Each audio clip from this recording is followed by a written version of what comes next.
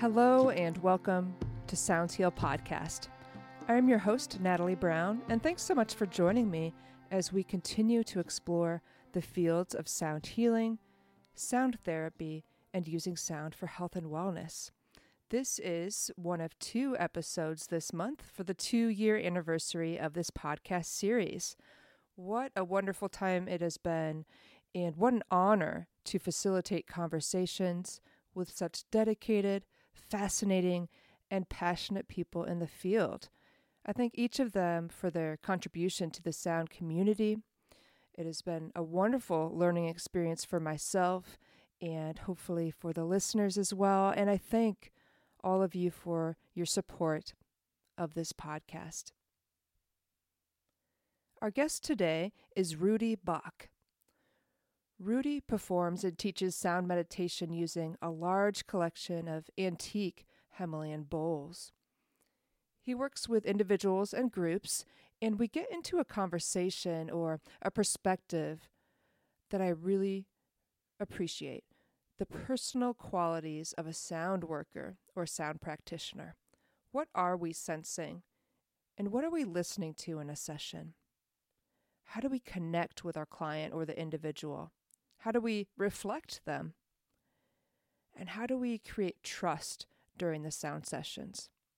We talk about a lot of different considerations, aesthetics, choices when it comes to which bowls are used, and he shares several stories about different responses people have to sessions. So I really enjoyed this conversation with Rudi, the perspectives he shared, and his openness.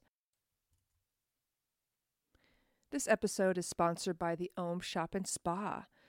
The Om Shop offers a huge variety of sound healing and vibrational tools for really professionals and those ready to make sound healing, and this vibrational work part of their life for themselves and to help others.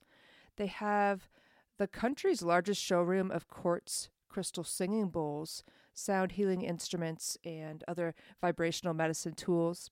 And I've been really lucky to teach workshops there, so I know from experience that they really take the time to get to know their clients, their customers, and really offer help to recommend the tools that would be the right ones for them.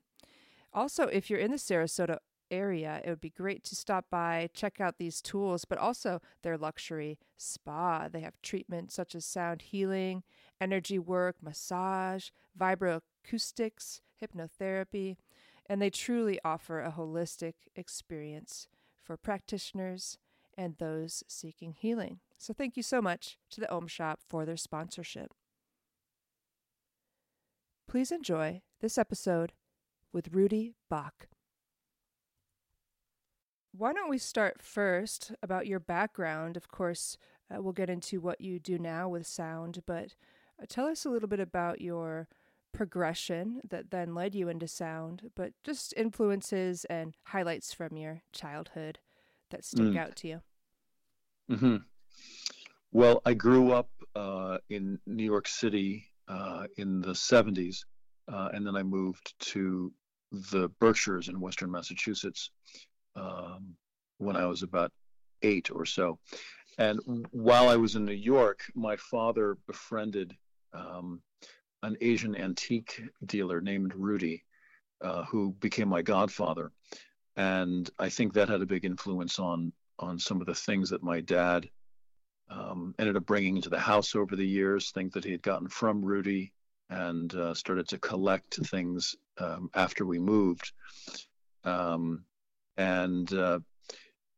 Rudi was a teacher in the late 60s and early 70s, and my father studied with him. And I remember Rudi coming into the apartment to lead meditations, and he had a tambura, a 4-stringed instrument, and they would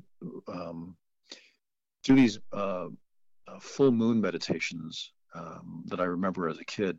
And Rudi would play this repetitive droning sound, and people would chant to it, or they would go silent, and the drone sound would continue. And I was 4, 5, 6 years old, and people would be sitting in this circle, and and that's all they were doing was repeating this sound and repeating this drone. And I think that was probably one of my earliest influences in terms of um, sound as a meditation tool, as a way of nesting into or sort of slipping into a pocket of sound. Mm.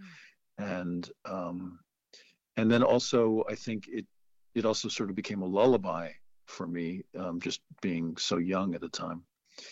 Um, and then years later, my father gave me a bowl. Mm. Um, I was in my late 20s, and at the time I really didn't know what to do with it, so I used it for spare change in my car keys, and it sort of sat by the door for a couple of years. And then he called me up and he said, do you still have that bronze bowl I gave you for your birthday years ago? And I said I did. I I think I had laundry quarters in it at the time, and he kind of walked me through what it was and where it was from. And uh, he my dad was sort of a student of philosophy and a bit of a religious studies scholar, and so a very a pan sort of pan spiritual upbringing. He wasn't a Buddhist. He wasn't following any particular thing, but sort of a la Ken Wilber, he started to really move into that integral approach towards perennial philosophies. And and I think that in my studies with Mitch Newer, this notion of um, harmonic sound uh, existing throughout all cultures really grabbed me as something to follow. When I graduated high school, I ended up going to college at UMass in Amherst and got a degree in scenic design for the theater. And I was always interested in sound design, and so you sort of try and do a multidisciplinary approach when studying theater, and then you kind of drop into one thing. So scenic design ended up being my main focus, and then sound design was sort of a secondary interest. Um, and that oddly led me out to Seattle in my early 20s. And I got a gig helping to move a museum from one location to another. They were closing down one old museum and reopening. And so for about 6 months, I was packing art and helping to reinstall it. And that ended up leading to about a 25-year career in art installation and museum exhibition. And and the theater design piece kind of slipped in and out of those 25 years. And then at one point, maybe 10 or 12 years ago, I was working on a set, and the producer needed somebody to do some sound design, and I had a reasonable background in it, and so did the sound design for that show, and ended up really following that as well, and I've done sort of more sound design for theater than set design, and somehow I would say these interests in the aesthetic of the visual moment when you walk into a theater, what you see before the show even starts, and then the things you hear during a show. Sometimes they're very subtle. Of course, the predominant thing being the sound of the voice of the actor, and vocal work has also been very interesting to me. How people use their voice, their tone of voice, um, and so that's sort of interweaved in my theater background. Um, and and then the other piece is my father was also a psychotherapist, as was my stepmother and stepbrother, and I took an interest in psychotherapy in my mid 30s. And while living in Seattle, I started studying something called voice dialogue, which is working really with the what you would say is aspects of the personality um, that we all have, parts of us that we get identified with, and then the parts of us that we are disidentified with, and how those parts of us um, can sometimes get out of balance, and we can over-identify with some parts of us, and the disidentified parts can come and really tip over the ship. And so, in sound work, there's an interesting element, which is, how do you allow for the discordant sound to enter, um, and to not always necessarily make it melodic and harmonious, but allow some of those slightly more angled or odd sounds to slip in. And the voice dialogue work is an interesting metaphor for that as well. Mm-hmm. So that's, I guess I would say that's a reasonable framework for sort of how I got here. Yeah. Yeah, absolutely. I mean, it's really interesting that as a real youngster, I mean, you were introduced to ways to enter a meditative state just through the kind of drone instrument.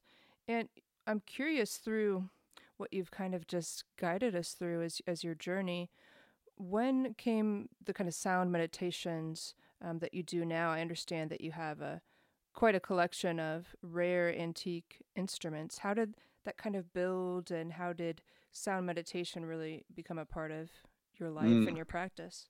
Mm-hmm. Well, so it started about 11 years ago. I found myself in a deep funk, a long, extended, dark night of the soul. There was somebody that I was seeing, and it didn't work out, and we broke up. And I really traveled inwardly, and I couldn't get out of it for a long time, for about 18 months. I really couldn't see the light of day. And I was sleeping a lot and depressed on every level. And one day, somebody told me about a sound bath that Alexandre Tanu was going to do at Racebrook Lodge in Sheffield. And I didn't know what that was, but they said you should go. And a bell went off.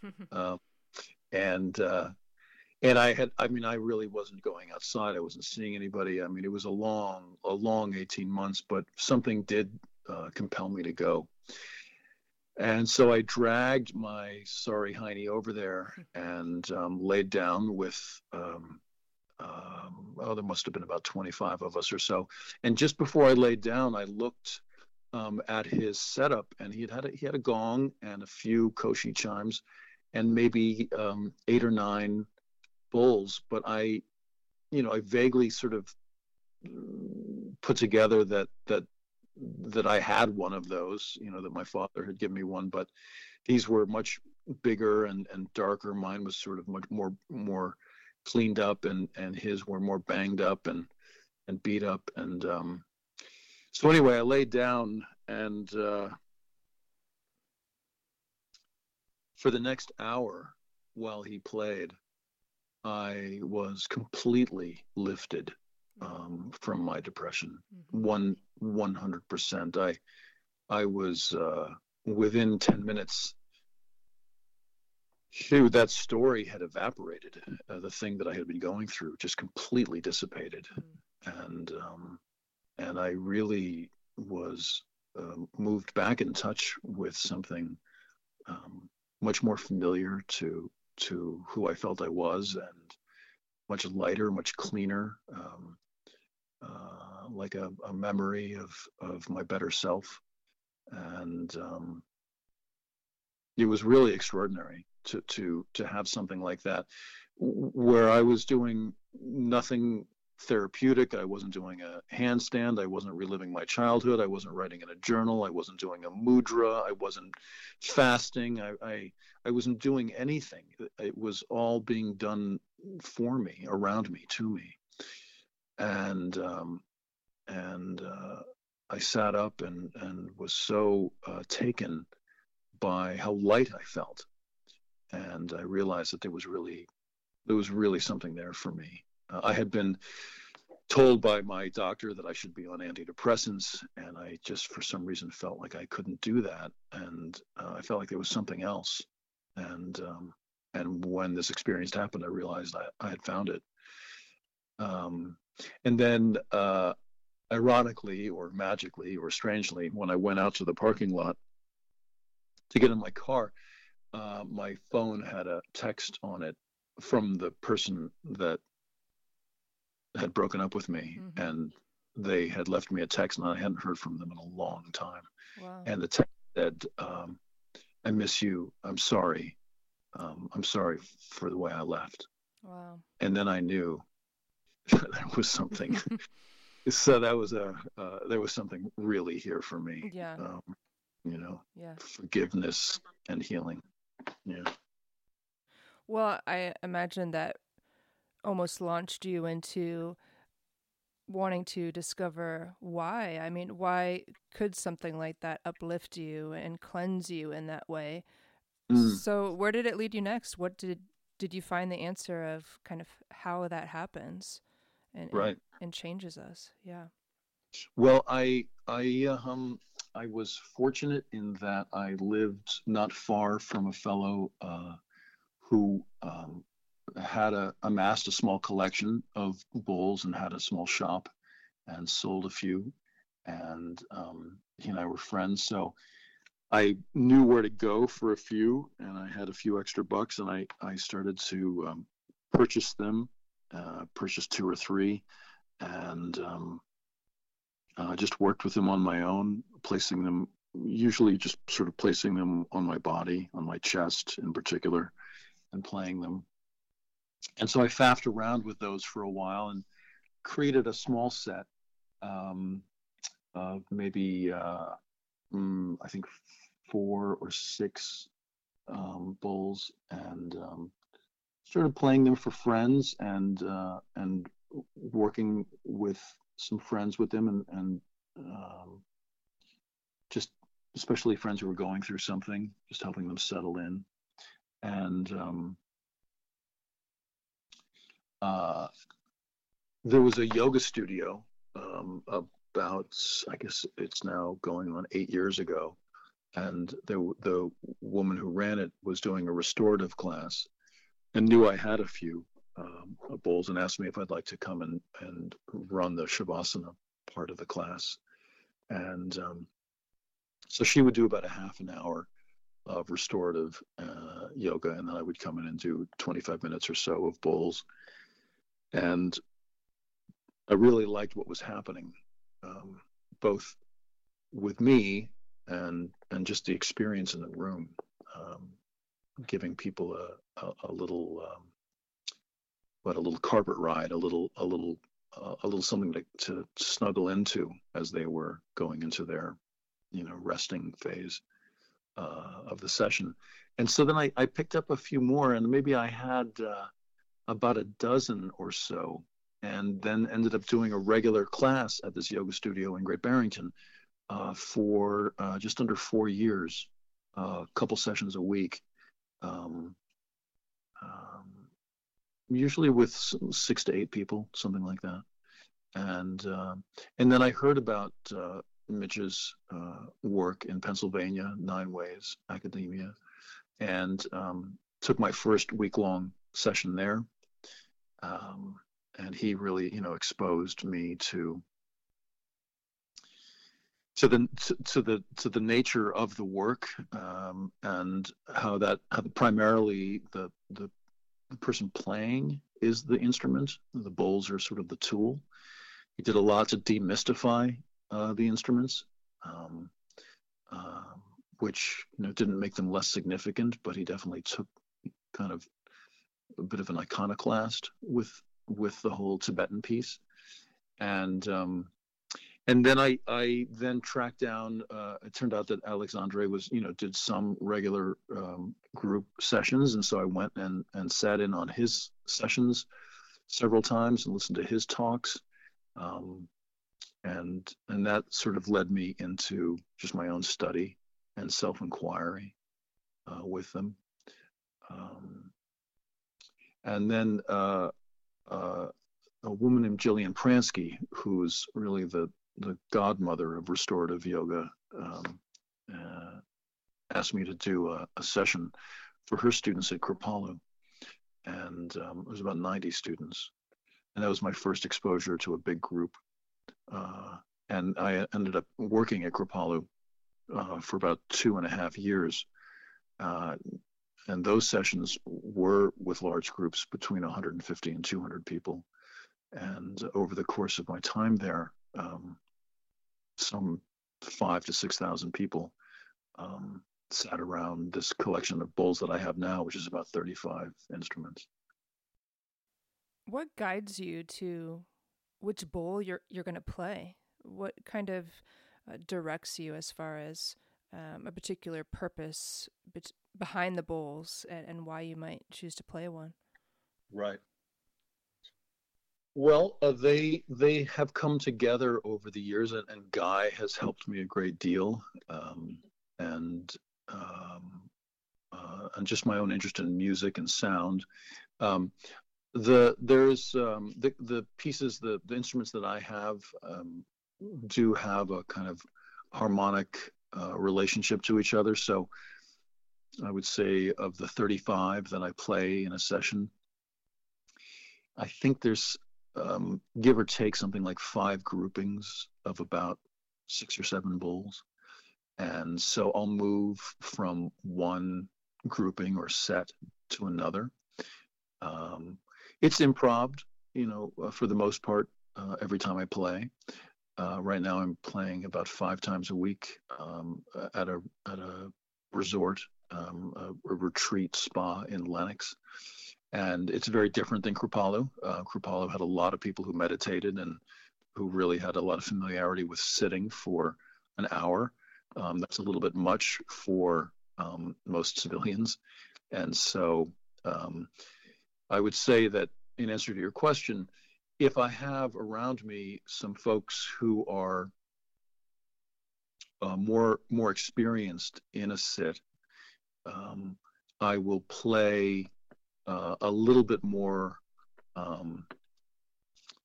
I'll probably play a little bit more spare, so longer intervals between strikes, and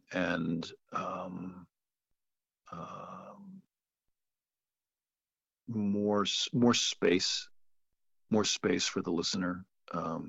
Whereas with somebody who's not as experienced, I might play with a little bit more vigorously, and I might play less intervals to sort of keep their mind occupied, since sometimes people who are sitting for the first time or are not used to sitting, they need to hear a more constant sound, especially for the better part of the beginning of a session, before they're ready to hear more silence.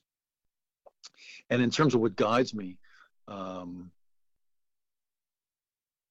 I guess for me it is more about creating a sound that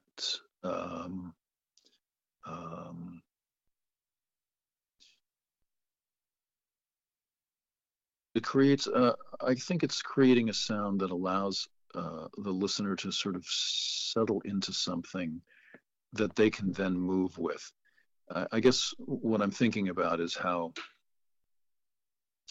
well, especially at Kripalu, I got a lot of feedback. We would have a feedback at the end of a session. So maybe the sit would be for an hour, and then we'd take a quick break, and then people would chat for about half an hour afterwards. And so what I got from that was how different the experience is for each person, even if I'm playing the same set. I mean, you could have 150 people listening to the exact same thing that I'm playing, and there'll be 150 different experiences. Um, and So what guides me to the next bowl is a sense of what's happening in the room and what's happening within the instruments on any given night. As people who play these know, especially the antique bowls, um, they're they can sound very differently. I mean, there's some consistency in the sound, of course, but they can relate to each other, and they relate to the room, and they relate to what's happening in the room a little differently. Or I'm certainly hearing them a little differently depending on what's happening. If there are 150 people who are very still, there's one thing going on. But if 30 people in that room are a little antsy or a little fidgety, something else is going to be happening in that room. And so the session is affected by that, you know. Yeah, let's unpack that a little bit more from both perspectives, the sound worker and the audience. Within the sound, whether it's the harmonics, the pulsations, or just the acoustics of the room, what are you sensing when you play, and what are you listening to? Mm. hmm Um, well, many times, let's see, there's a couple of things that I'm listening to. It's a great question. So let's think, what could the player be listening to? He can be listening to the room itself and what's going on around the room and within the room. And that can include things like the heating system all of a sudden blowing on because you forgot to turn the thermostat down, and now you're competing with the sound of the room, or the vacuum cleaner that somebody's using to clean the hallway outside the doors, or the car, or the people just getting out of a bar down the street. So there's all these sort of external noises, and in the beginning of this work, I found it really challenging to be in a room that had the interruption of external noises. That would throw me, and I would get perturbed and have to really kind of battle this inner irritation that was going on. And that took a while to settle down with. And then there's the audience itself, and in a small room or a big room, as you probably know or have heard, especially if people are lying down. A lot of your work can be snore management, and that can be really challenging because people are tired. But if you've got a somewhat small room that's with 20 people in it, and 1, 2, or 3 or 4 people are snoring, sometimes the snoring can be louder than the bowls, and so you're kind of working with that. So kind of keeping an eye or listening for what's going on with people, with the listeners and the participants, with their phones, with their snoring, with their candy wrappers, with all of that, and trying to sense, again, like the external noises, how to keep yourself centered with that. So working outwardly, so outside noises, and then the inside the room noises, of participants, and then you're listening. The next round of listening is just your own listening. You're moving around. Did you put on the wrong yoga pants for the session, and you've got slightly crispy sounding pants that sound like sandpaper when they're sliding across from each other, and now you're irritated at yourself for not wearing your softer yoga pants, to mistakenly moving your foot in such a way that it kicks a stick into a bowl, and you had this nice little groove going, and now there's this tinny clang that just happened to interrupt the last 20 minutes of what you did. And then you hear this sound of huge disappointment erupting in your throat, that you weren't more focused, and so there's that. And then you come in and yet one more layer of the listening experience, which is what's going on in your mind, and what are you thinking about, And are you there? Are you being present? Or are you thinking about what's going to happen after class, or how you have to pack up all these bowls and it's going to take an hour and there's snow on the ground and the elevator's not working? And again, kind of losing your sense of presence in the class, or hearing something emotional going on, within your heart, and that is keeping you from being present. So there's all these layers of sound that can be in the way of the very thing that you're there to do, and then there's the sound of the bowls themselves, and in particular, and most powerfully for me is the space in between the sounds and what happens when the session is over. And for a while, there's just a quiet sit and the bowls are done. That silent space it can be very profound and very remarkable, at how still it is. When I'm listening to the bowls themselves, and all of that stuff is cleared out, and I'll have to say that it took me a couple of years to get to a place where all of those external sounds, whether it be out on the street or in the room or within myself, it took a couple of years to figure out how to manage myself in the face of all that, so that I could be in the moment more fully.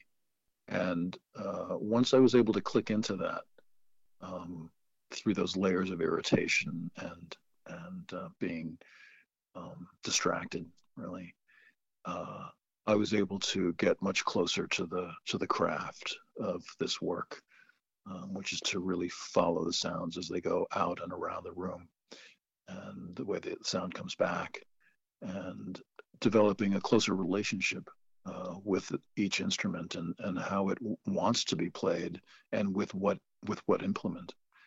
Because as you know, you can have one bowl and come up with all kinds of different sounds, depending on what you're playing it with. And so starting to really learn how a certain bowl really responds differently to even a slightly different mallet with a slightly different hardness or wrapping around it. So it became a more intimate listening process, but it took a while. It took a while. Mm-hmm. I'm now, the place I work at now, which is still open, it's been open during the pandemic.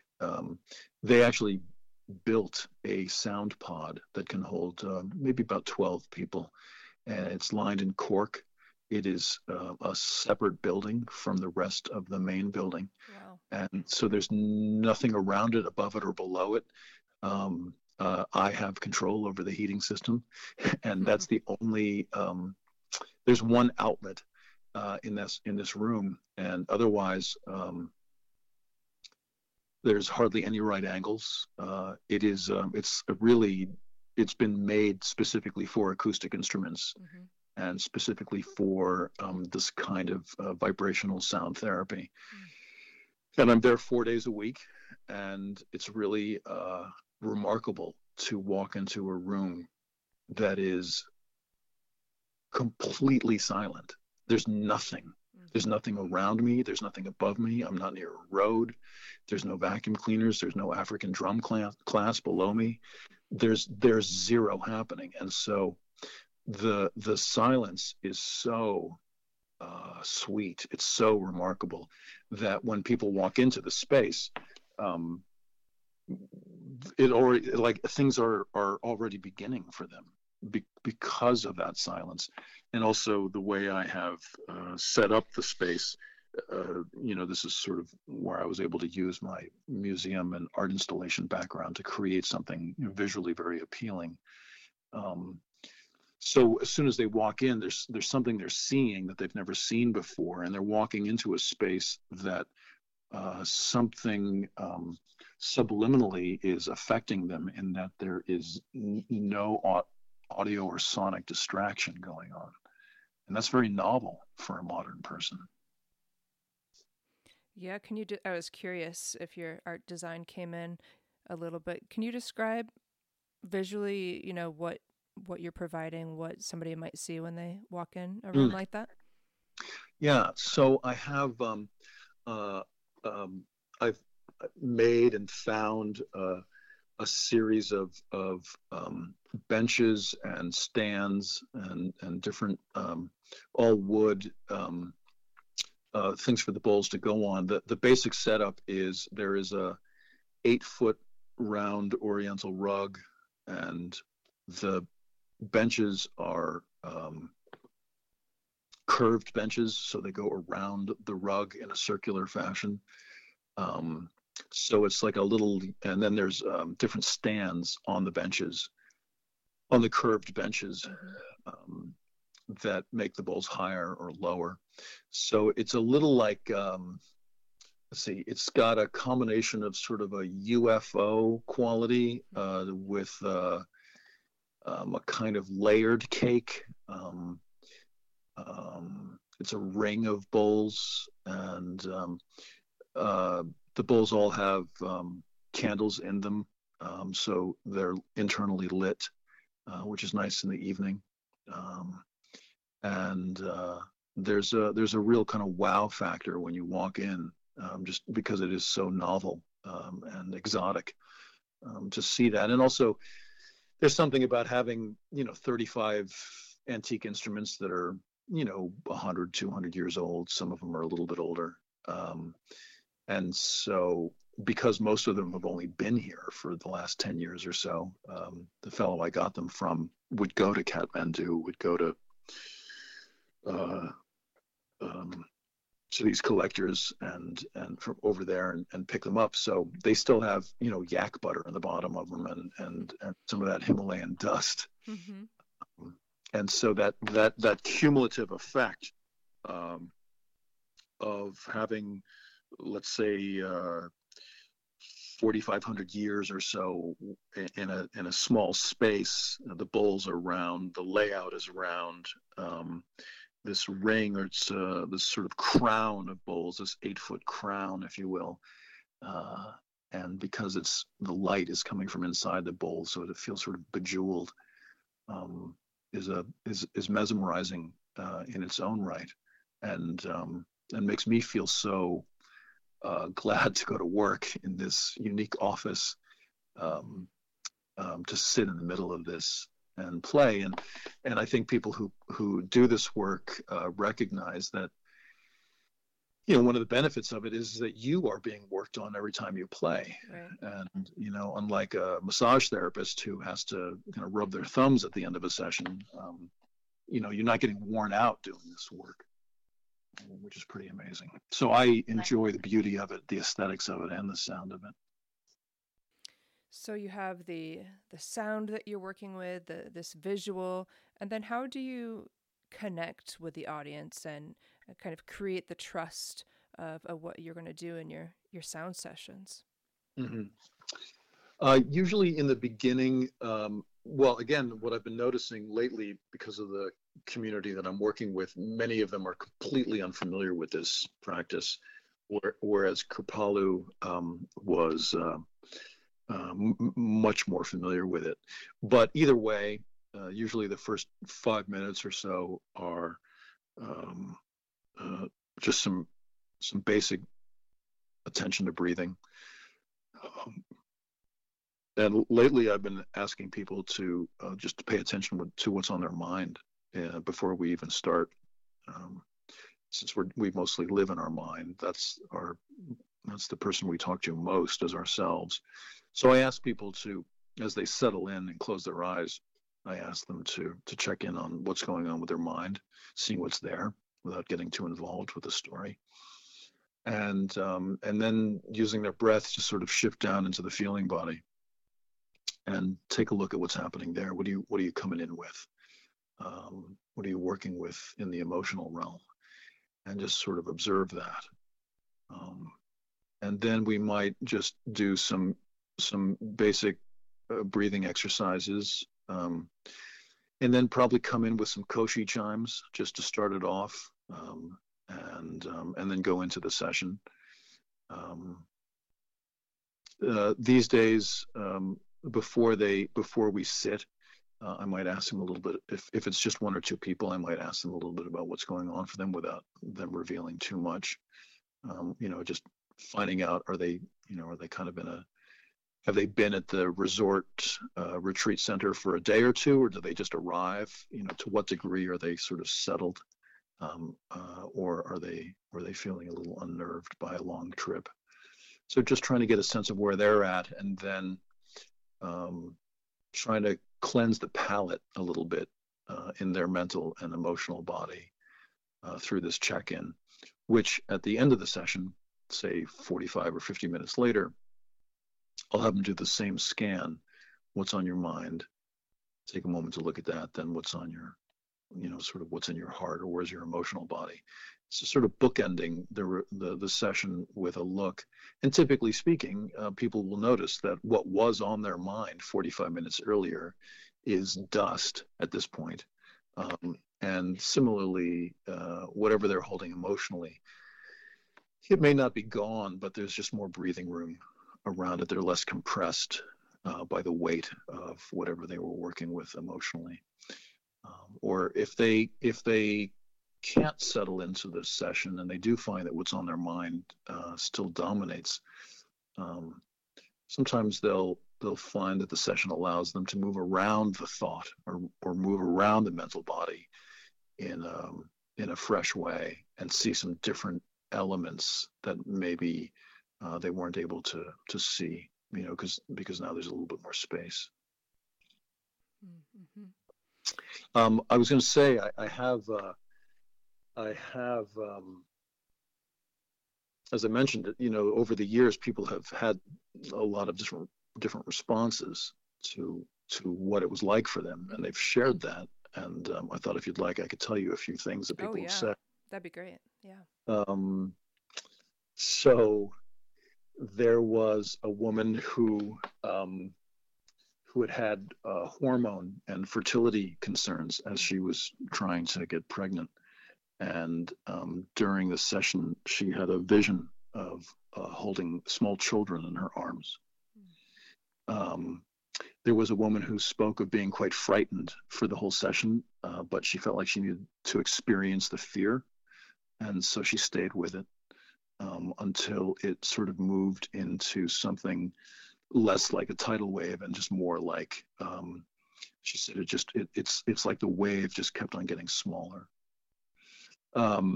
One woman said that she loved all the sounds except there was one that made her back molar hurt, and she realized she needed to go see a dentist.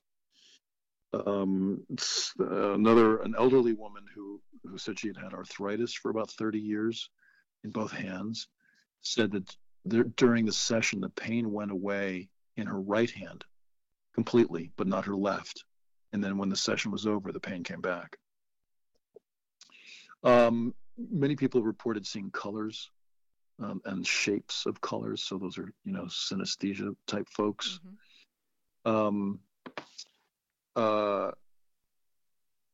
One woman, she spoke about how she felt like she was growing into a huge giant with masculine energy, and that she was 75 feet tall. And then when the sounds stopped, she retracted back into her body, and it felt cramped and small to be within that body. Wow. This was interesting. There was a woman. So here in New England, in this particular part of New England, we have our indigenous folk are Mohican. Mm-hmm. And there was a woman who pretty early on in the session, I could see she was sitting up and weeping. And afterwards, she shared with the group that her mother had passed away about a year earlier. And she was very heartbroken over the loss of her mom.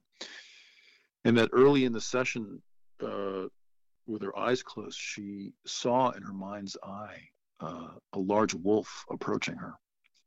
And initially she was frightened, and so she sort of backed up in her imagination to get away from it.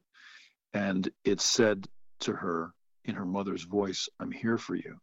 And it laid down at her feet. And it turned out that wolf was the family's animal totem. and she had realized that her mom had somehow converged with this wolf in her mind's eye. And so for the next hour during the session, she had this reunion with her mom, and was very, very moved. Now, what I love about that particular session was that right next to her, maybe 2 seats over, there was a woman checking her Instagram account for the entire session, swiping, and she had bangles, around her wrist. Oh.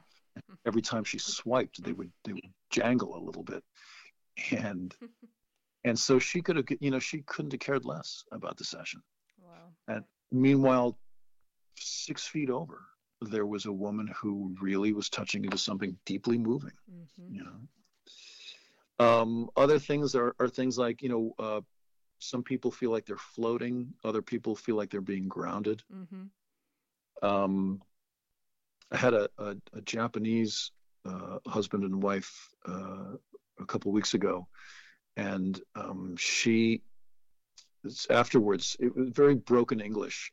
She didn't speak English very well, so she needed her husband's help, but she was able to say that she felt like during the session, it felt like thoughts were trying to come at her head, she said, and but they couldn't get in because she felt like she had and then she couldn't say the words. She only knew it in Japanese, so she said it to her husband, and he said to me in English, force field. She felt like she had a force field around her, keeping the thoughts away from her, which I thought was really interesting, and very Japanese too. If you grew up in Japan with anime and all of that, force fields are sort of the thing.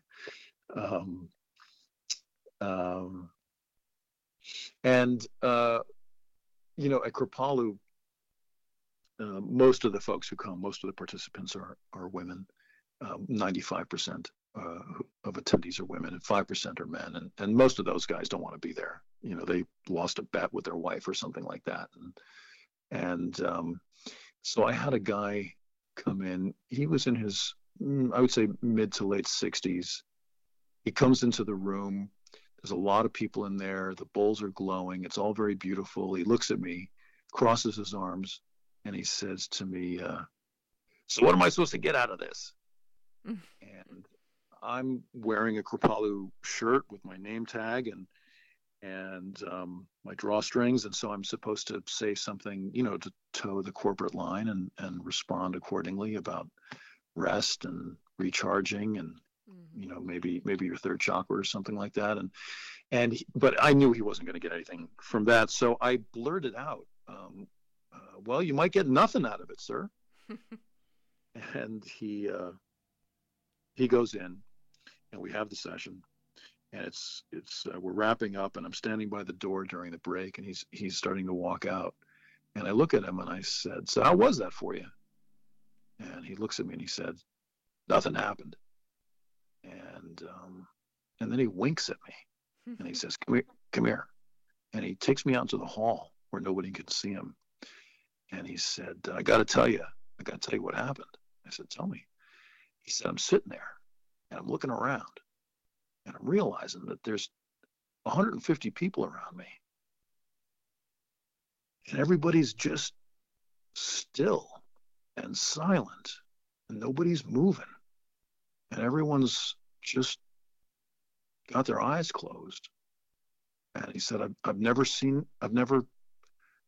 he was struggling to find his words. He said, I've never seen anything like that. He said, you weren't trying to entertain us. You weren't performing. There was this stillness and it was so quiet. He said that part was amazing. And I realized that for him, that was the revelation. Right. Was that we could sit in community silently, nobody reading anything, nothing going on really. Pretty spare experience, and he was really taken by that experience of all of us just being there together, in stillness, in silence. And so that's when I started to really recognize more than ever that you don't know what somebody's going through when they show up with these sessions. You don't know what they're bringing, and what kind of attitude or mood they're in, and what is going to happen to them in that session is really way out of your control. And to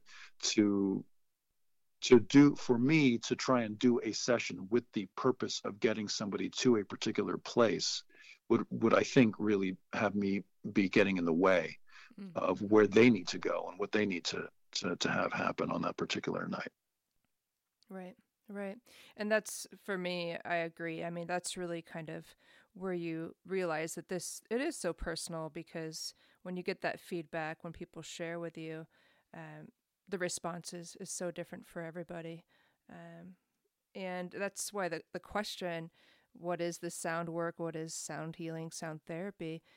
People almost, they have to experience it for themselves, because it is so versatile. It is so different. And I think the one thing that really is true, what you've said, is, a lot of people, meditation in general is very hard to do. And just, clearing the thoughts, it just isn't something that they can do, or is difficult.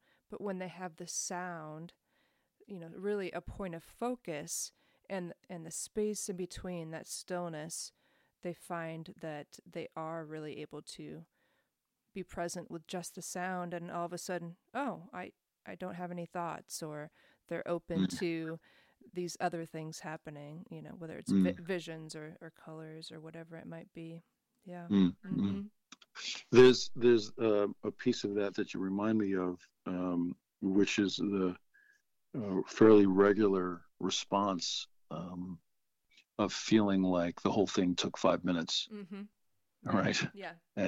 And what do you make of that? This notion that a session that lasts 45, 50 minutes, 60 minutes, and people feel like the whole thing was over in 5, maybe 10 at the most.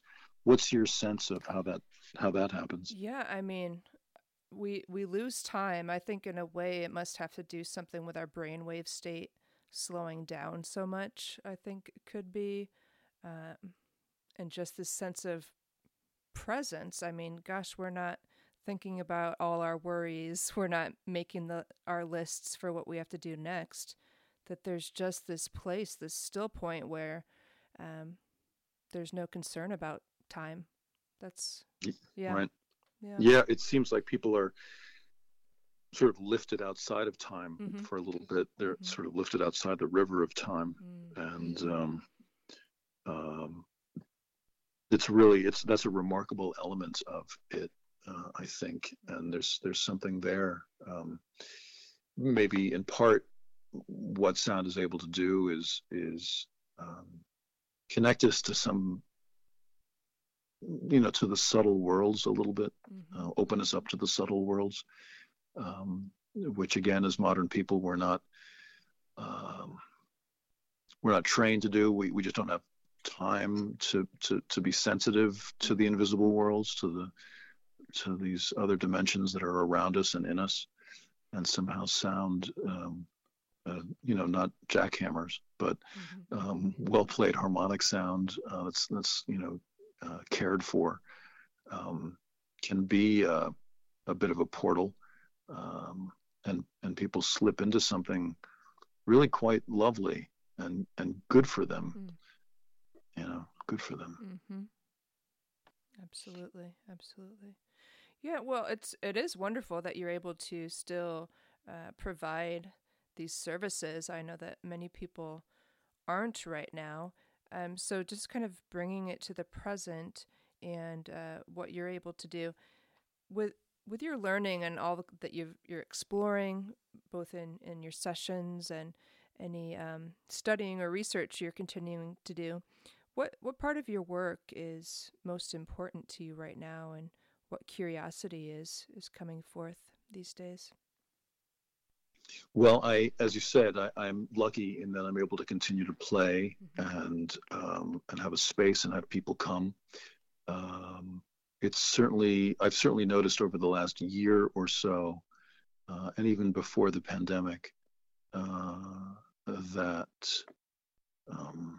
more people are entering this space pretty agitated, either in the mental body or in the physical body, and the emotional body, and so I'm really I really care about how those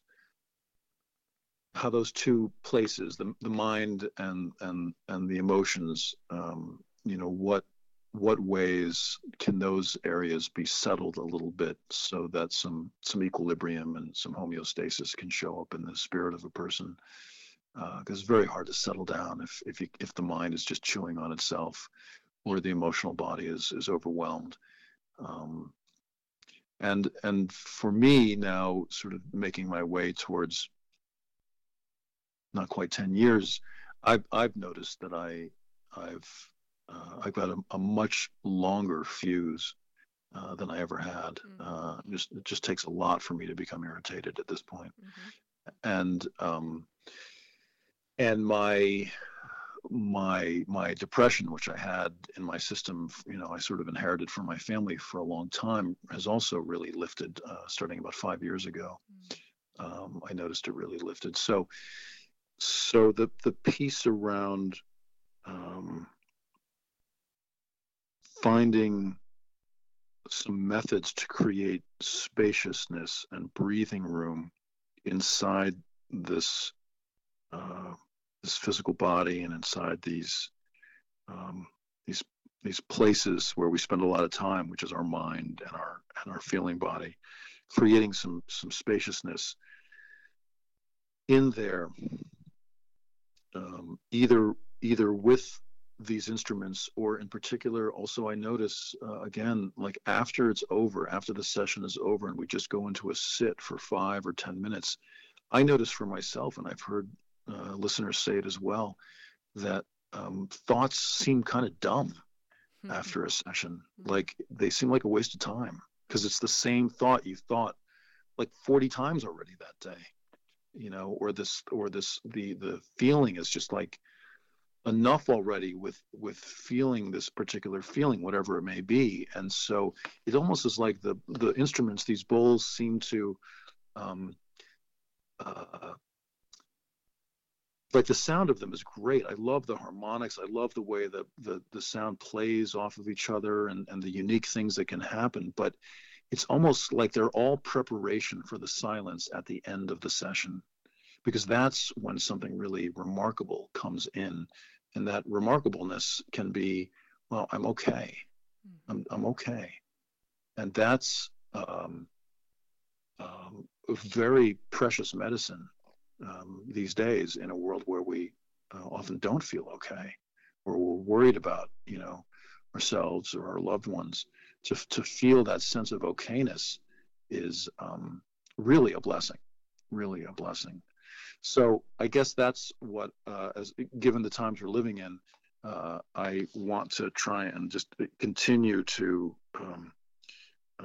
live in that by continuing to do this practice, but also be able to bring that as a sort of central function of the work, and central function of the session. Right. Yeah, and at a time that just really is so challenging for everyone, with the anxieties and the worries, that it really is centered in the mind. I'm just wondering, for people that can't go attend things in person and receive what you're facilitating, any suggestions for something somebody could do at home just to find that spaciousness and find that breathing room? Yeah. Well, there is something about ambient sound work, rather than music that has a strong narrative to it. And I love listening to music that has a strong narrative, and being sort of taken away by all the great musicians and singer-songwriters, and the beat and the rhythm of people jamming out. I mean, that's a great way to sort of let the day go away, or slip away. But in terms of dropping in and moving inward, there is something about ambient sound, and there's certainly what is that great radio station? Sounds of Space. It's on PBS. It's on NPR. Right, right. Mm-hmm. So these sort of more ambient compositions, to listen to them, either on headphones or with a decent set of speakers, and try and track the breath a little bit, either with some simple breathing patterns. The 2-4 breath, I think, is really helpful these days. That's the inhale somewhat fully for a count of 2, and then slow the exhale down for a count of 4. And try doing that a few times, in for 2 and out for 4. That seems to sort of downregulate the nervous system a fair amount, and just trying to settle into that breath, and then see where those ambient sounds move you. Now, of course, one of the things that can happen, and this definitely happens for me at times during a session, I can tell that it's actually people start to settle down, and then they start getting nervous because it's the first time in quite a while that they are making room for their feeling body or the anxiety to show up there. And so they're not eating a donut, they're not going to a Netflix, they're not going to all the ways in which we kind of redirect ourselves away from what's actually going on. So oddly enough, you could settle down into a nice place with nice music, and all of a sudden you're starting to feel uneasy because your nervous system is starting now to melt a little bit. And so those first layers of relaxation can actually be a little uncomfortable. So getting okay with that discomfort is not easy, because the inclination is, screw this, I'm going to go get some ice cream. So that's tricky. Yeah, that's really well put. We have our distractions, and actually allowing ourselves to slow down like that. Some things might come up, and just to allow that and surrender to it, so you can get deeper past it. Yeah. Yeah, and if you don't have a guide there, if you don't have anyone helping you, who can let you know that it's okay what you're feeling right now, because it might be you might need to feel it for 5, 6, 7 minutes, which can feel like eternity and feel like hell. But you might need to go through a whole layer before you can feel something a little smoother underneath. And if you don't have help with that, that can be challenging. And of course, it seems these days there's lots of guided meditation and mindfulness pieces that can perhaps be helpful if the person whose voice you're listening to, you can click with. And that's really important. There's a lot of people sometimes who will over sugarcoat the session and make it so damn sweet. And what you're feeling is you need something, it'd be better for you to have a truck driver read it, because you just need something kind of heavy and more blue collar walking you through a session. And so it's really finding the right person to walk you through that is super important. Yeah, right. That makes sense, because we all resonate with something differently, and one person's approach might be great for me, but not someone else. Yeah. Well, and really, I think, just circling back to the work you're doing here, it's that tone of voice, and if that tone of voice doesn't work with where you're at, it can really be quite a bother. Whereas if the tone of voice is what you need in that moment, just that tone, let alone what they're guiding you to do or what they're saying, that might not even matter so much. You just feel better listening to that sound of that particular person. Well, great. Thank you so much, Rudi. Is there anything that we haven't gotten to that you'd like to mention? Well, no, that feels like we spoke about a lot of things, and I appreciate the way you guided us through that conversation, Natalie. Perfect. Well, excellent. So nice to get to know you a bit through this, and I really do appreciate your time and all that you're doing. How cool. I want to see this sound pod at your... That sounds amazing. It's pretty amazing. And Yeah. thank you for the work you're doing Oh, and thank you. spreading the word and keeping this conversation alive for folks. It's no small thing. We appreciate it. Oh, thank you. I appreciate you saying that. You All bet. right. Okay, well, Thank you. take care. We'll talk soon. Bye. Okay, bye-bye.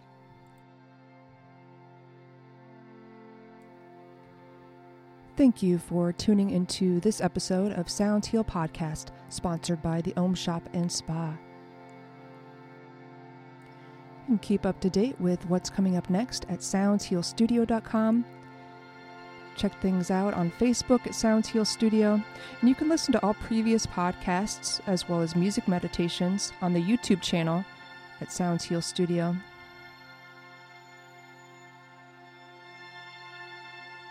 Be well and stay tuned.